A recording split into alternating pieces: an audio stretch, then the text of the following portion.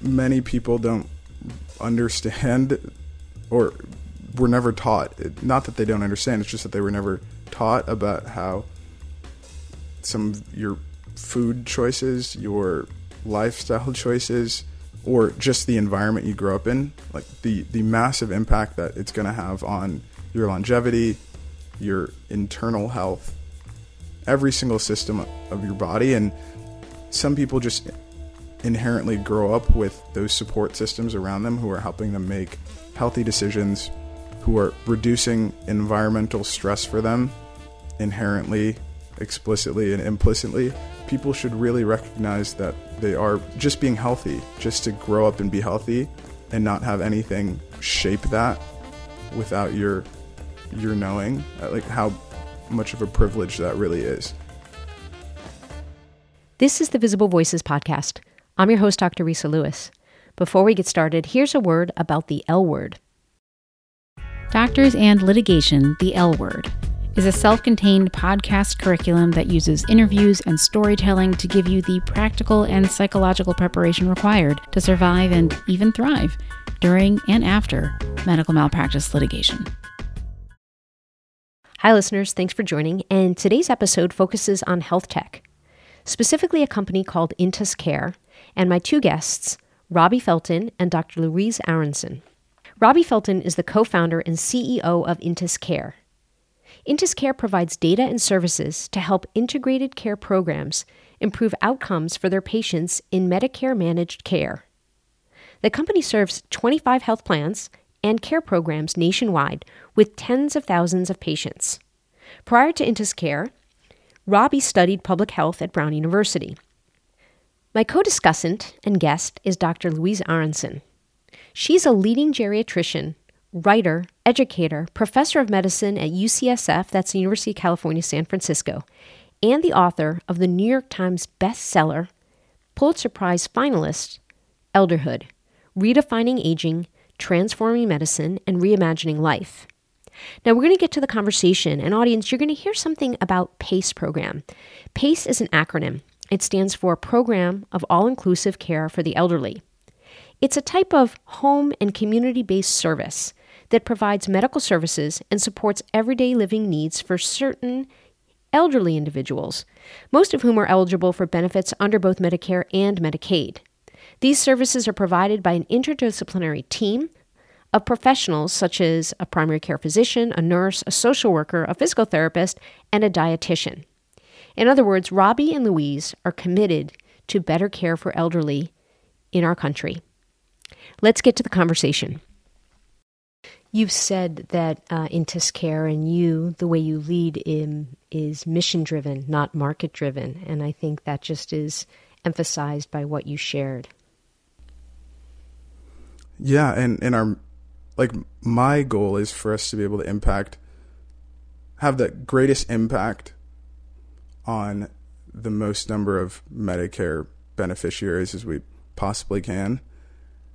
And like I was saying, it's kind of a decision point.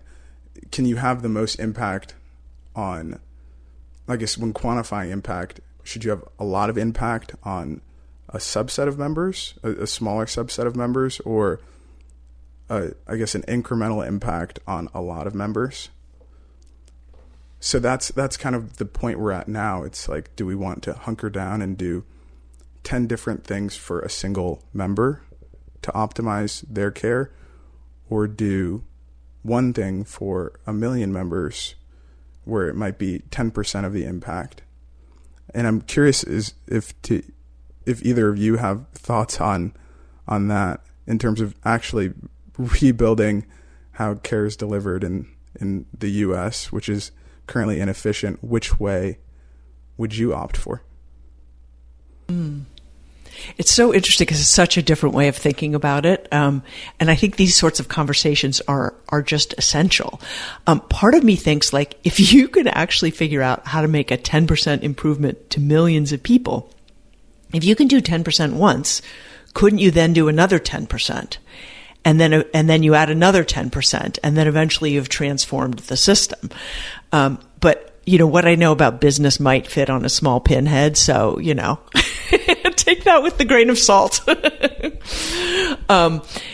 I guess my goal is always, how do we provide the best care to the most people? And I love that you're focused on the most vulnerable of the most vulnerable, right? Because we often in medicine divorce vulnerability by age or disability status from social vulnerability. And you are looking at the people who combine both, which is usually what people want to run away from.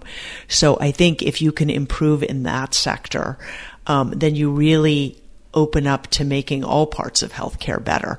But how do you make that connection? Could you also be the bridge between the business approach and the very human place where you began?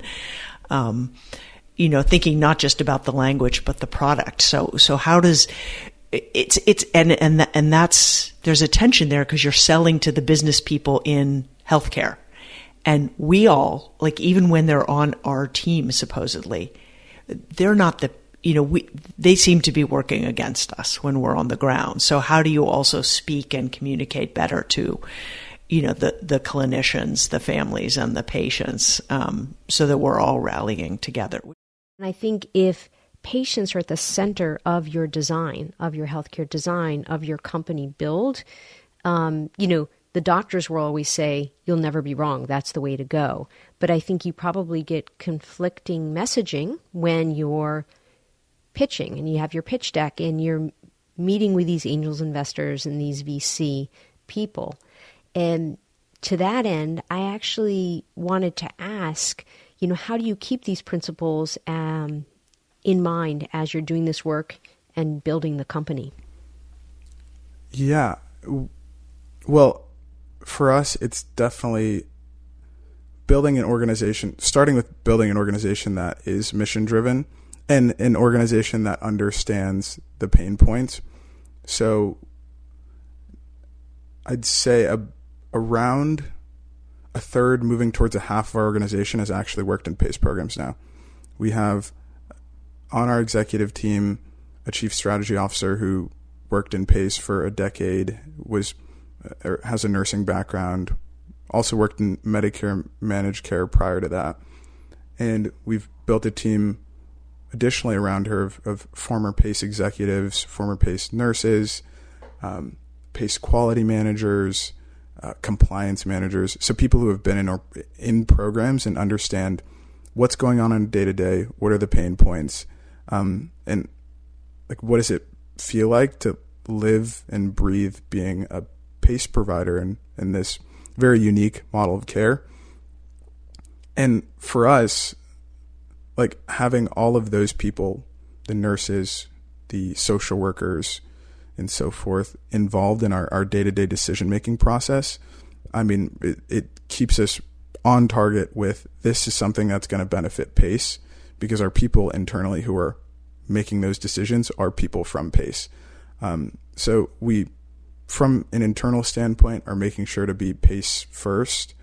And then, of course, externally with our advisors, customer kind of advisory boards, those sorts of things, we're utilizing them to ensure that everything that we're doing is for the benefit of the stakeholders, which are the providers and the programs and the patients that they're serving. So I'd say that's really how we keep it focused. Also, internal goal setting, like our goals aren't all focused on the business aspect. We have goals focused on customer success, like specifically with can we provide value or deeper value regarding individual program utilization. We monitor all of our programs. We have a customer health score, which essentially makes sure that things aren't falling off the rails, whether that's falls, infections, hospitalizations. Like we want to be married or in tune with how successful our programs are taking care of those end users or really end stakeholders, the patients. Tell the audience a bit about who's signed up and who's, on your client roster at Intuscare. Right. When we sell to a PACE program, and we have 40 PACE clients currently and a few special needs plans. Yeah, it's been crazy to see the growth. special needs plans, and then also some value-based primary care groups. And at the program, typically the first call will be with someone who's an admin, so the executive director, and it's split, I'd say, nearly 50-50, whether that person is a clinical background or a financial background. And it really varies the conversation, given who that individual is. But ultimately, who we need to get buy-in from at a PACE program is the medical director, or if they have like a chief of clinical services. So whoever that head of primary care is at that organization, whoever that lead clinician or the top doc, so to speak. So that's who we're ultimately getting buy-in from. But the decision maker, the person who signs the contract, is that administrator. And then our users are the clinical managers, the frontline clinical staff, and anyone who's providing insight into the care planning and care coordination process for the individual PACE participants. That's so. I was thinking about, like, how do you, like, where's the data coming from? Because you've said a few times, like, it's a bunch of different data, and now you're saying that it's the people on the ground, which is exciting to me, that are providing it. But I feel like so often in medicine, it's like not necessarily the right things. You know, it's sort of like that Einstein thing that not everything that matters can be measured, and not everything that's measured matters. And then you know, I do think measurement has improved tremendously in the last decade or two, but, do you help them collect things that you need that they're not collecting, and how do you pull together, just because these computer systems don't talk to each other, which is a problem. So how are you dealing with that? Yes. So we plug into the ground source of truth, which is the electronic health record. We plug into some of the, also relevant information sources like claims, any sort of member management or operational data sources that they might have, which typically manifests as someone's folder of spreadsheets that they're compiling on a daily or weekly basis. Someone just has a monstrosity of 50 sheets that they're using to run their program on, which is like a noble effort to keep things organized, but we really provide them with added support in being able to visualize and keep that data structured and in a way that's going to be digestible for everyone, and saving someone 30 hours a week of having to push lines around an Excel. Oh, and people will love you if you did that.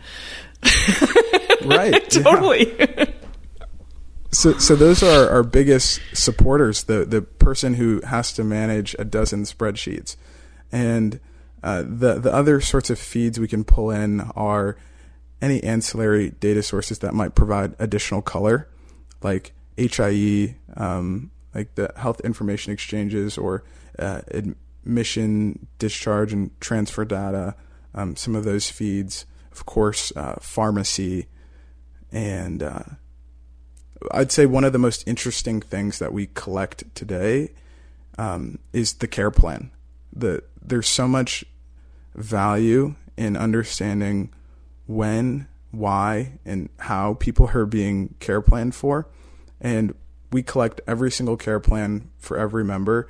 We collect all of the quality plans and quality work plans and QAPI documents across all of our organizations, and we analyze that so we can see when these, like a change in diagnoses and an inpatient admission with a fall happens, how are organizations typically responding with a change in care plan, and who are they assigning those care plans to? Is it a PCP encounter? What is actually happening to react to those events? And we can see, are these reactions actually adequately helping to improve patient outcomes, or is it something are there additional gaps in care? Mm-hmm. Yeah, that was making me think, could you also compare across systems or providers? So you can say, oh, this person or this program's, when there's that situation, the outcome is way better than over here, and use what the group that's having more success is doing to inform the less successful group.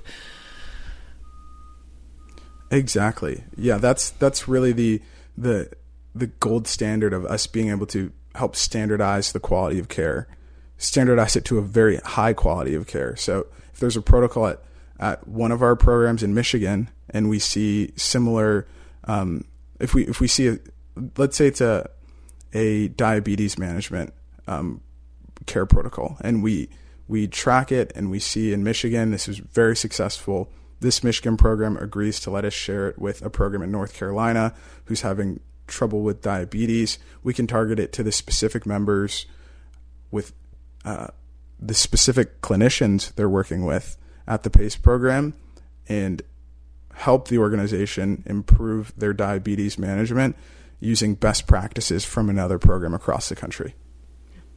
A question I have for both of you that you're both used to answering, but I'm going to ask the question that some of our listeners are wondering. Why geriatrics? Why elders? Louise, you have an award-winning book that you've written on elderhood. And so, what is your sort of tight answer for why you're like, well, this is why elders? And then Robbie, the same for you. Why elders? I guess I would say I'm a person who gets bored easily. And with elders, you have a huge range of health and health status, functional status, goals. I need to understand what's happening at the disease and organ level, but at the whole person, the environment, physical and social environment. I get to see people who are healthy and people who are frail. I get to be in different settings of care. It's just always exciting. I'm always learning. And I always can both do the narrow picture and the big picture. And because there's been so little attention in this space, the opportunities to make a difference with your life and your work and to be creative are enormous and never ending. For me, it started with my mother, and spending time in PACE programs in some of the seniors' homes. It just had an impact on me, knowing that, well, everyone, for the most part, will be old one day, and people deserve dignity, high quality care, and focus on their well-being. Because I'd be sad if I was 70 and I felt forgotten. So I want to make sure, starting with healthcare, that people don't feel forgotten, because every single one of us will be old one day. Yeah. When you're on these podcasts, these interviews, people ask some of those same questions. And I'm wondering, Robbie, what question are you waiting for someone to ask you? No one's asked me if I still want to go into geriatric medicine after kind of seeing the not necessarily the skeletons in the closet, but being more involved in the process. And my answer to that would be, I still don't know. I think it would be a very difficult but interesting challenge, being able to be more on the ground and hands-on with patients. But also there are so many fabulous clinicians who are very good at what they do, and there's going to be a never-ending need to better support those people in their daily work lives. So someone's got to fight the other fight of bringing them the tools and the systems that they might need to continue to do their jobs and not burn out and be as successful as they can. This process has required you to use your voice. And I'm wondering, from high school to college to post-college, building a company, being a founder, an entrepreneur, a CEO, what have you realized about your voice and how you use it? I've realized as I've gone on this journey how little that I know. When I was younger, I thought that I could take on the world and that I knew everything that I needed to know to be successful. But the older I get, the more I realize there's so much more to learn. And it's a humbling experience. So I'd say from a voice perspective, I like coming out of high school, going to Brown, biggest accomplishment of my life at the time, never ending confidence. But now, as I've gotten older, you realize there's so many challenges that you can't always solve, and confidence can't always solve. So it's important that I just keep learning, because I know so little, just peanuts compared to what I need to be able to be as successful in the missions that I have personally. I want to push back on that a little bit, in that, like you've learned, right? You graduated with a degree from Brown University. You now have delivered a few successful pitches, had some successes at hackathons. So you've certainly learned a bit. You know, you're on the podcast with Louise and myself today using your voice. How do you think it's changed from when you first started at sort of, again, the infant birth to now what you defined, I think, Intuscare is at adolescence? I think my actual voice has changed, even in the way I talk. I like to ponder more. Because now, being on this platform, being on this podcast, the platform is so much larger, and I'd like to be, as intentional with what I say as I possibly can, because you never know who's listening. You never know what 15-year-old is listening to this podcast, and it's shaping what their future goals, plans, and trajectory may be.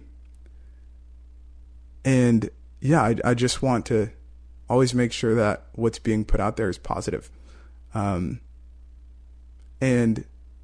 I can confidently say that I want to continue to keep learning, so that everything I can say and present out to the worldwide audience is going to be a positive impact on the next person who wants to start a geriatric healthcare data company or whatever it might be. Yeah.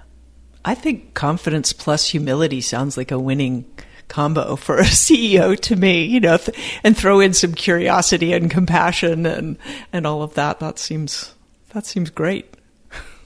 For our listeners who perhaps have grown up with access to education, access to wealth, access to learning, what do they not know about the community that you are serving with this work, that they need to know, that we need to educate them about?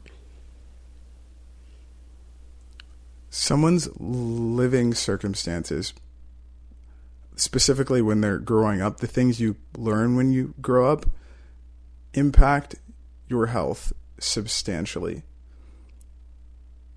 Many people don't understand, or were never taught, not that they don't understand, it's just that they were never taught about how some of your food choices, your lifestyle choices, or just the environment you grow up in, like the massive impact that it's going to have on your longevity, your internal health, every single system of your body. And some people just inherently grow up with those support systems around them who are helping them make healthy decisions, who are reducing environmental stress for them inherently, explicitly, and implicitly. And people should really recognize that they are just being healthy, just to grow up and be healthy and not have anything shape that without your knowing, like how much of a privilege that really is. Because a lot of the participants in PACE programs, like you're 75, you spent 40 years of your life working on a factory floor, inhaling toxic gas, and you have arthritis because you've been working with your hands, and they didn't have the luxury to choose to work in a bank or consulting and not have the physical stress of laboring. And that lack of stress might add an extra, I don't know the exact science behind that portion, but maybe it's an extra 10 years or an extra 5 years on average across the population. And yeah, people just don't realize that and kind of take it for granted, just being healthy. Louise, what would you add? I think that's just right. I mean, you can look in parts of the United States and see a 30-year difference in longevity. And it has to do with, privilege versus disadvantage, with geography, with all sorts of things like that. And that is, sort of morally appalling, but also an opportunity to truly improve the health of the people at the distal end. And I think so often in the sort of health tech or, cutting edge venture capital arena, it's about making the haves live even longer. The people who say we don't have to die, I could live to 150. What about the people who are dying in their 40s, 50s, and 60s? What about giving them the extra 20, 40 years the rest of us who are more privileged already have? I love that as a vision for something to do to really make a difference in the world. Great. So a call to action. Robbie, how can listeners help you and help Intuscare? Listeners can help me and help Intuscare by supporting geriatric care, specifically senior care organizations locally, and getting informed and engaged in PACE. PACE has very strict marketing restrictions. Like there are limitations on how much they can outreach in their communities to members, which is unfortunate, and has kind of inhibited the growth of that model of care. So if there are agencies, communities, organizations that individual people are a part of, whether that's a church, Meals on Wheels, area agencies on aging, food banks where there might be members coming in, even if it's someone who has an elderly loved one at home, figure out if there's a PACE program in your area. You can go to the National PACE Association website. There's a PACE map. And if someone might be eligible for that program, see if they're willing to reach out to the program. Because more enrollment in the program, it's good for the individual patients, participants, and members who join it because it's a comprehensive model of care. There's no cost to the members. So you're getting top quality care. And it's also good for the program because the more PACE grows, the more they're able to reach new counties, communities, the more they're able to grow their staff and further their mission to improve dual eligible care nationwide. And I would add that it's good for family caregivers because there's so much more support than you're going to get from primary care, and that clinicians should be referring people. If you're seeing somebody in the ER, in the hospital, even in your outpatient clinic, who has really high complexity, and your clinic or your service is not able to handle that, the PACE is much better set up for this. And so you do everyone a favor by making an appropriate referral. The RISA wrap-up. Special thanks to Louise and to Robbie for joining me in conversation. How special it was to converse with these two special humans. First of all, Louise, with her book Elderhood and her lifelong work in geriatric medicine, really seeing the importance of this community because all of us are going to grow old and none of us want an unhealthy, to the best of our ability, older age. Robbie, to your insight, to your maturity, to your innovation regarding pivoting and really focusing on maximizing the quality of health that can be delivered to elderly through PACE programs, through your knowledge and exposure as an adolescent and as a young adult, and we cannot wait to see how Intuscare soars. That's it for this week, audience. See you next time. The Visible Voices podcast amplifies voices both known and unknown, discussing topics of healthcare, equity, and current trends. Our production team includes Stacey Gitlin, Dr. Giuliano DePortu, and me, Dr. Risa E. Lewis. Please find me on social media at Risa E. Lewis and through the website, thevisiblevoicespodcast.com. If you like the podcast, please rate and review us. Share the podcast with a friend today. Thank you so much for listening, and as always, to be continued.